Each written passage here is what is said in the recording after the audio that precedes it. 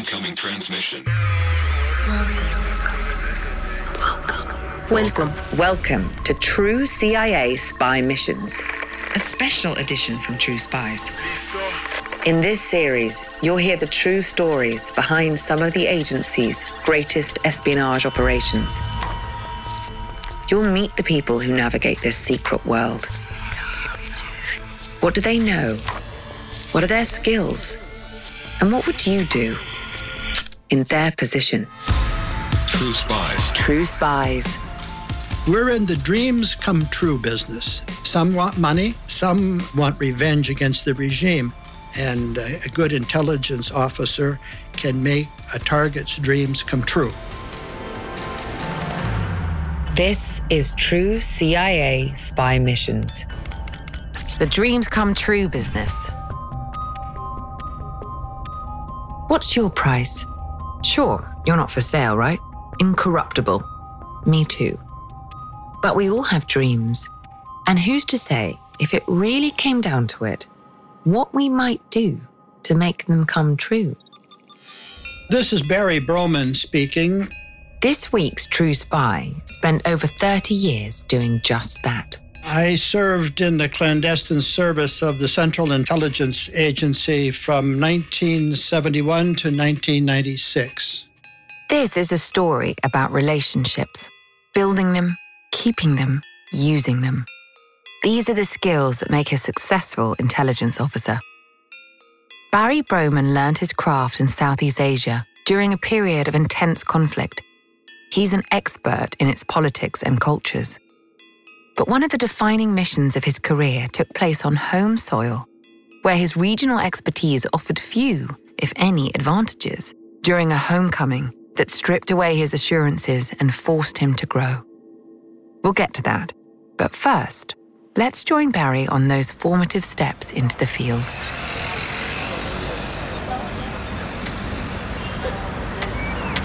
In the early 1970s, Barry Broman was stationed in Cambodia. It was his first posting with the CIA's clandestine service. Now, the clandestine service actually only comprises about 5% of CIA personnel. And we're the sharp tip of the spear in the sense of recruiting foreign agents. His mission? To gather intelligence for the USA through a hand-picked network of enemy informants. Because Barry was not a spy. Spies, after all, are essentially sources of information. They commit espionage. Remember, in most countries, that's a crime. Barry was a case officer. So, a case officer makes spies. He hires spies. Once you're recruited, you're a spy. The person that handles you is a case officer. At the time, Cambodia was in the grip of a bloody civil war between the American-backed government and the communist Khmer Rouge. It would prove to be a baptism of fire for the rookie case officer. It was a nasty, tight little war. Not many people know about it because there were so few people there. The U.S. Embassy was limited to 200 people. Today, the history of the conflict in Cambodia often takes a backseat to the war in Vietnam. But both events were part of the same ideological struggle playing out across Southeast Asia in the 50s, 60s, and 70s. East versus West. Communism versus capitalism. America versus Russia. The Cold War. By 1975, the Khmer Rouge were gaining ground in Cambodia. The Cambodian capital, Phnom Penh, had been surrounded for over a year. Barry's own house had been hit by rockets 4 times during his stay in the country. Now the mission was officially over. The will to fight was gone. The CIA arranged a hasty exit for the American personnel on the ground. The airport was within mortar range of the Khmer Rouge, so it was a very dicey operation getting in and out of the country. But we drew down the embassy to a small cadre toward the end. I left on the last fixed-wing plane.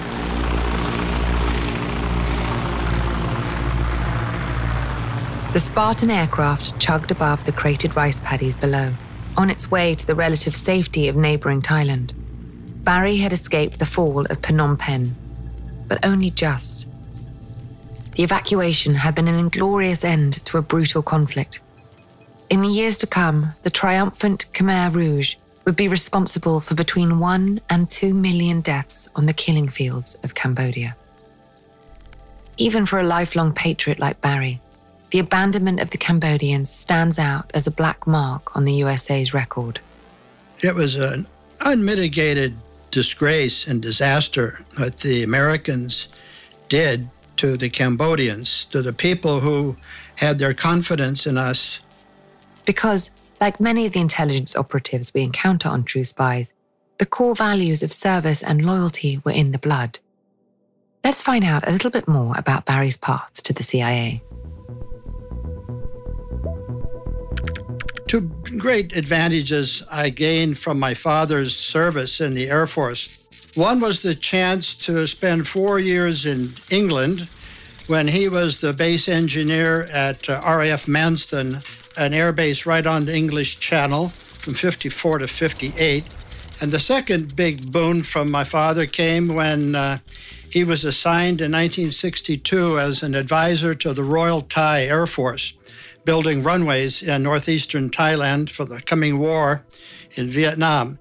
And Barry's father, who had served as a glider pilot in the Second World War, was keen for his son to experience a life of adventure too. He allowed me to drop out of university after my first year, had a scholarship, University of Illinois, which I gave up when my father invited me to come out with him to Thailand for 1 year, and it changed my whole life. Here I am in Bangkok, 1962, 18 years old, enjoying myself immensely, playing tennis all day at the Royal Bangkok Sports Club, and partying all night. Like most parents, the senior Mr. Broman wanted more for his son than a life of directionless tropical luxury. And after about 2 weeks, my father said, "This isn't exactly what I had in mind for your year out of college.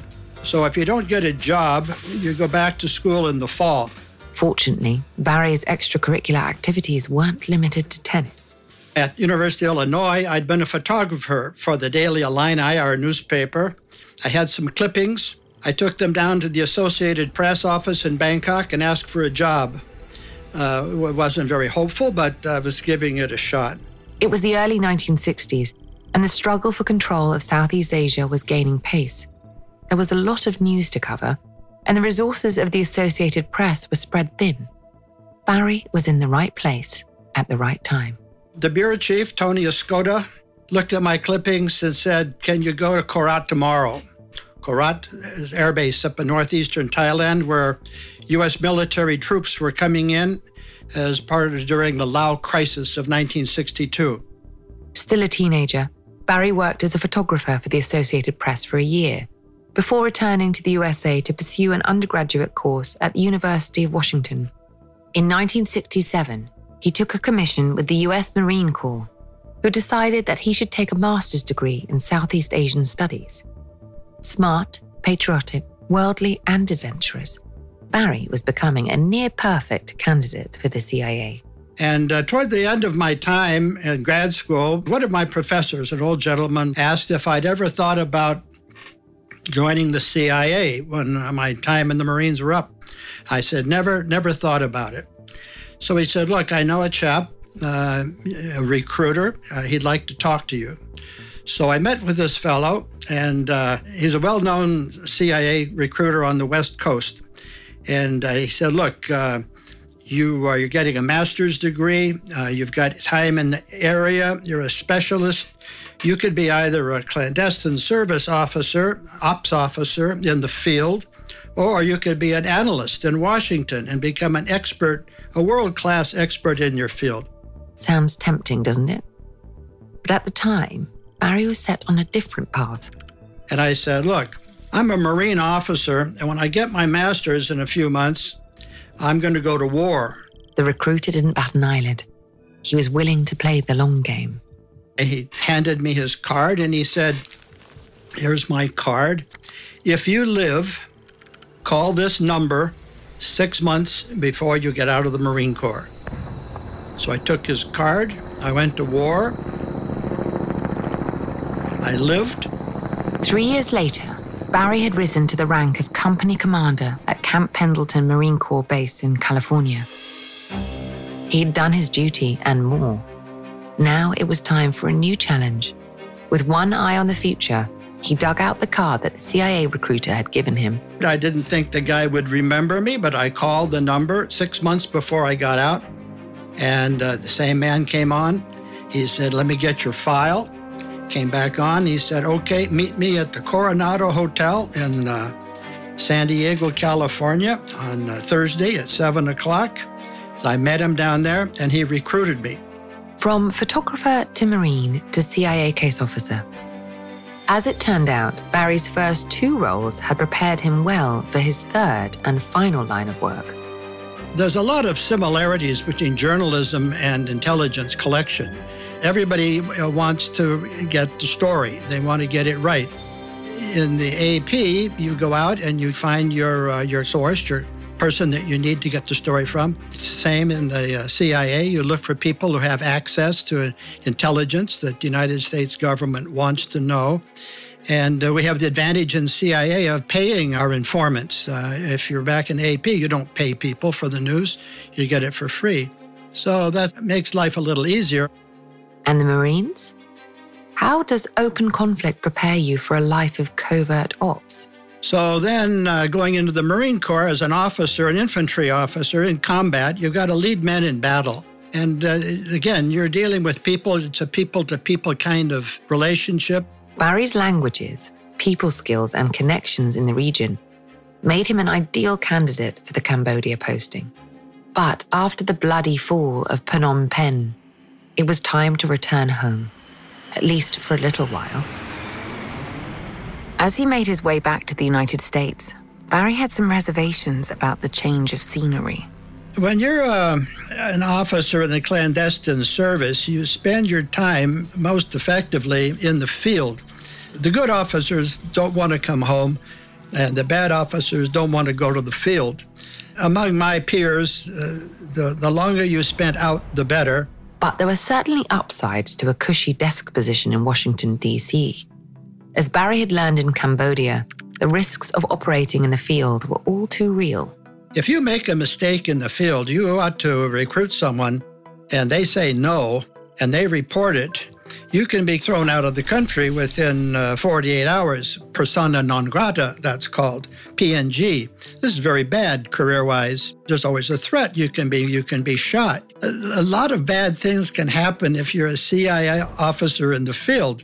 So when you're back in Washington, actually in Langley, Virginia, across the Potomac River, you can relax and you can enjoy life and you can do American things. And it's not like a stint on home turf was all TV, barbecues, and baseball games. The calmer pace of life in DC allowed case officers like Barry to up their game in preparation for their next international posting. When you're home, when you're at headquarters, you're not running operations. I mean, you may be guiding them. If you're on an area desk, you might be guiding operations and things like that, so you're in support. That's good. I mean, these are the guys that supported you, so now it's your turn to support them. Or you could go onto a staff. You could be in counter-narcotics, for instance. You could be in counter-terrorism. And then this gets you into a different area of expertise. Or you could go off for another language training in preparation for your next assignment. This is all productive time. Barry had no idea just how productive his time back home would turn out to be. Not least because his proximity to the core of the US government gave him the opportunity to work on joint operations with other intelligence agencies. And this is what happened when I was tapped to work on a CIA MI6 operation. MI6. If you're a regular listener to this podcast, or if you've enjoyed a James Bond movie in the past 60 years, you'll know what that name means. The British Secret Intelligence Service. I get called in one day at my desk and I'm told that I have an opportunity to work in the field with MI6. And this came as a great surprise. And even today, I'm not sure how it came that I was tapped for this assignment. because it was a career-changing operation that I was involved with. And in looking back, I think that one reason they tapped me was I'd had a good record so far, clean, in Southeast Asia. No, Barry had never been PNG, persona non grata. He'd never had his cover blown, never been chased out of a posting. He'd been highly effective during his time in the field. But that wasn't all. Secondly, I had a background. I had 4 years in prep school at East Kent, where I learned to play cricket, and I became an expert on British colonial stamps and colonial history, and became a great fan of Winston Churchill, and I became an Anglophile. In other words, he was one of us. But think about it. There must have been other operatives with glowing track records. And if you've ever watched the coverage of a royal wedding, you'll know that American Anglophiles aren't exactly thin on the ground. Looking back, Barry thinks there was another factor at play. Also, the fact that I was relatively junior, the fact that I knew nothing at all about the target that was selected that were to chase, now brings me to mind that if they'd send in a more senior, experienced officer with a specialty in that area, it might have caused some friction dealing with the British MI6 officer, who was, in fact, an expert in the field. Even the world's most powerful secret services can't escape the spectre of office politics. So then, this was a British-led operation taking place on American soil. The two countries have a historic bond, it's true, but that didn't mean that the CIA were willing to let a foreign intelligence agency operate in their backyard without oversight. Well, the way the rules work, and I don't want to overstep here, when SIX is active in the U.S., it's only in a liaison capacity, so that if they want to come in, like in this case, they want to come in, they have to share it. On paper, the mission itself was a relatively straightforward one. Barry and his MI6 colleague were to locate and recruit a foreign dignitary who was visiting the USA. I can't be too specific because it's a sensitive operation. And all I can say is that it was a hard target. A hard target in the argot of the Cold War intelligence community signifies a target who hails from a denied area, a communist country, basically. That included the USSR, Red China, and any of their less influential allies. Nearly 40 years on, Barry is still sworn to secrecy about the specifics of this operation. But he was able to give us a little more detail about the MI6 agent he was assigned to work with. He was described to me by my supervisor as the pluperfect case officer. In other words, the best of the best. And this gentleman could have been my father, old enough. He and my father were in World War II. Although the Brit was younger than my father, he had a distinguished war record. The British agent even had a highly appropriate celebrity lookalike. If you're a fan of John le Carré, and especially of Sir Alec Guinness, this officer looked like Alec Guinness portraying George Smiley, one of le Carré's famous characters. He was tall, he was urbane, he was sophisticated, he spoke foreign languages fluently.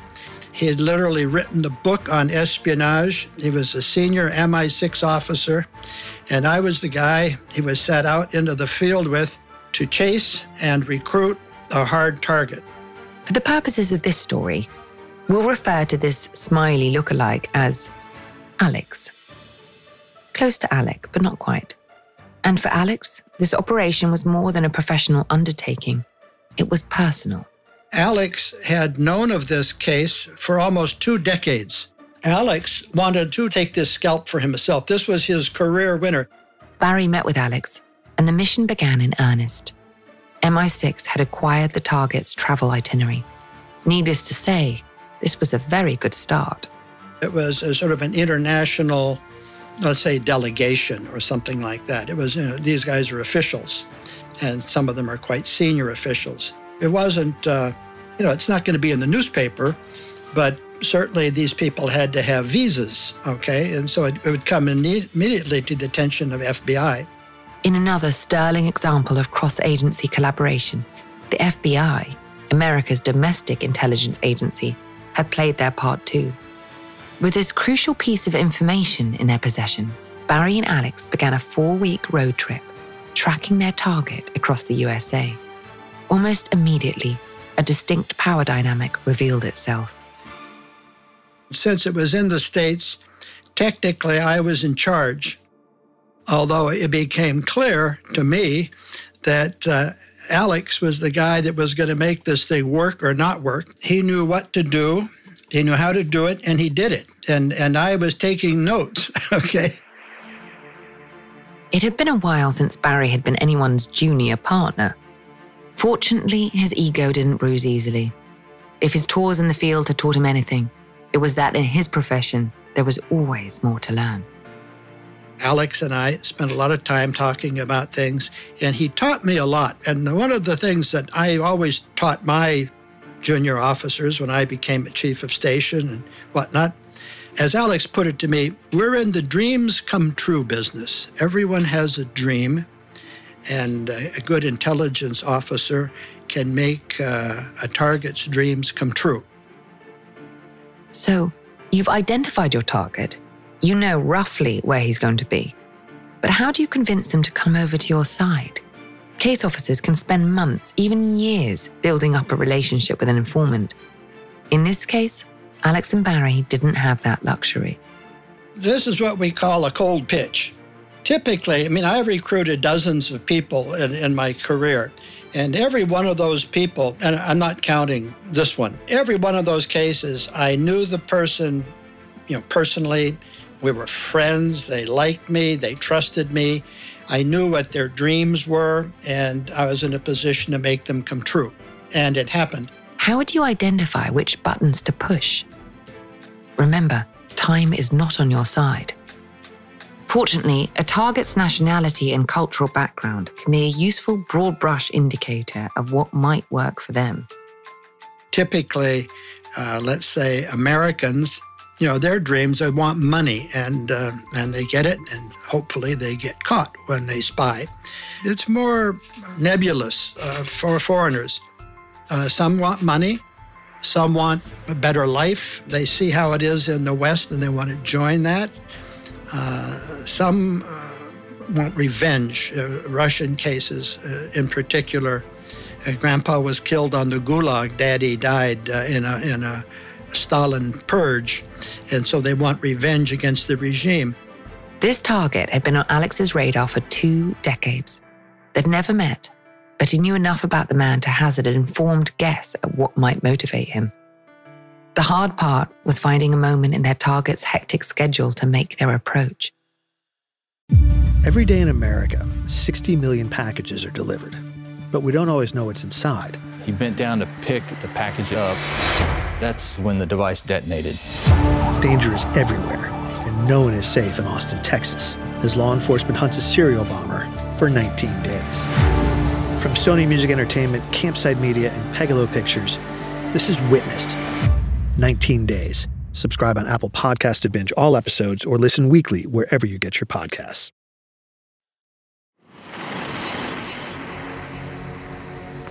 We came to a town where the group that our target was with had some time off. We saw the pattern that was coming forward. We saw when they had downtime that chaps could wander off to a bookstore or whatever. And so we just watched him. We were right with him every step of the way. He didn't know it. All we had to do was to look at his schedule on an hour-by-hour basis and see when he might be free, and then to hone in and grab him for 30 minutes, which is all it took. Eventually, the moment that the 2 men had been waiting for presented itself. The target was isolated. Barry can't tell us exactly where the approach was made, but use your imagination. Maybe it was between the shelves of one of those charming little bookstores he mentioned. Maybe it was in the booth of a diner or a dimly lit hotel bar. Wherever it was, It would need to be relatively secluded. Foreign governments have measures in place to thwart the recruitment of their staff by enemy agencies. These guys have their own security guys watching them so they don't defect. And that was another issue that we had to contend with. Alex and Barry had to move quickly. The unnamed delegate's security detail would not leave him exposed for long. I was very excited.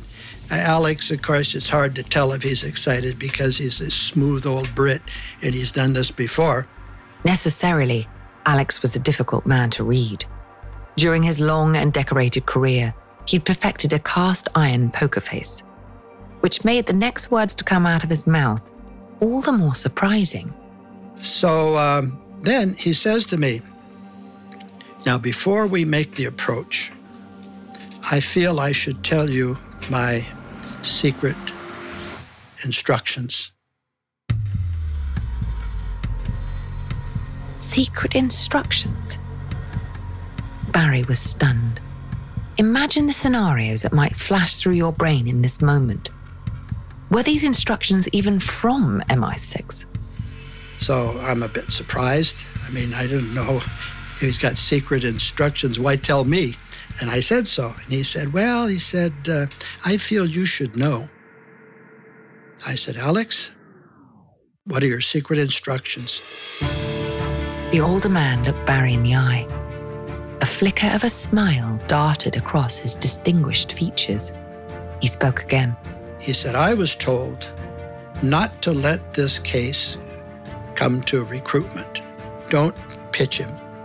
Barry hadn't seen this coming. If Alex and MI6 had known all along that they were not supposed to be recruiting this target, why go to the effort of driving around America for a month? Why waste everyone's time? So now I'm surprised. I say, Alex, what the hell? And what are we doing? Why are you here? He said, I'm here because MI6 wants to recruit this guy unilaterally, just us, not with the Americans. So MI6 weren't against recruiting the target. They were just against sharing him with the USA. Remember, MI6 had to liaise with the CIA if they were working on American soil. This meant that the British would lose exclusive access to the target if he was recruited. It would mean red tape, delays, and quibbles over how the asset was used. And no matter how close a relationship between the USA and the UK is, both countries are duty-bound to act in their own interests. Alex had been tasked with deliberately failing the assignment. If a recruitment on American soil failed, then MI6 would be free to pursue the target another time, in another place, on their own terms. But Alex had his own agenda, independent of his employers. He said, I'm telling you this because we can get him. After 20 years of chasing, Alex wasn't about to let internal politics stop him getting his man. He continued. This is a rare opportunity. I've been after this chap for 2 decades. We can get him now.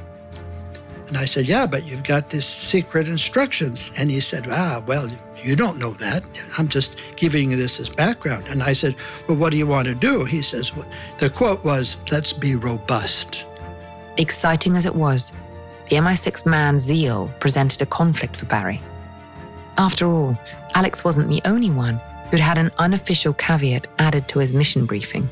Then the ball shifts to me, and I say, Alex, I wasn't going to say this, but I too have secret instructions from my supervisor. And so he was surprised. He said, well, can you share that? I said, yeah. My boss told me, whatever happens on this operation, don't piss off the Brits. Realization dawned. If this recruitment went ahead, both men would be in open defiance of their orders. A positive outcome would, in fact, piss off the Brits. Put yourself in Barry's position. Would you recruit the hard target? On one hand, you have enormous respect for your colleague. He's older, wiser, and considerably more experienced. In the month you've spent on the road together, you've made a good friend. Your gut says to trust him. On the other hand, you know this mission could be a professional turning point. If a successful recruitment has negative consequences for the relationship between MI6 and the CIA. You could risk jeopardizing your career prospects, however underhanded the behavior of the British agency had been. In some ways, life in war-torn Cambodia had been less complicated. And so now, here we go. What are we going to do? And Alex said, listen, you don't know my secret instructions. I don't know your secret instructions. Let's just go get him. Then again, what's one more little secret? Time to be robust. The two men, bonded by adrenaline, made their move. But oddly enough, the hard target didn't seem all too surprised. He knew what was going to happen. I mean, he could see it coming. This could mean one of two things. Option one, the hard target has been tipped off. Perhaps his own people had noticed the two men on their tail.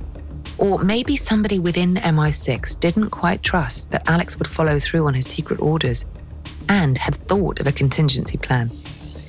Option two, the target has been in this game a while. He knows how these approaches are made, and he's not altogether opposed to them. Naturally, option two was preferable. The fact that when we got him alone in a room, he knew that something was happening. And especially when these foreigners are speaking his language fluently and then have knowledge of his job and his family. I mean, normally a guy like that would be running for the door. But the foreign delegate didn't run. Alex made his opening pitch. The target listened. This was a good start.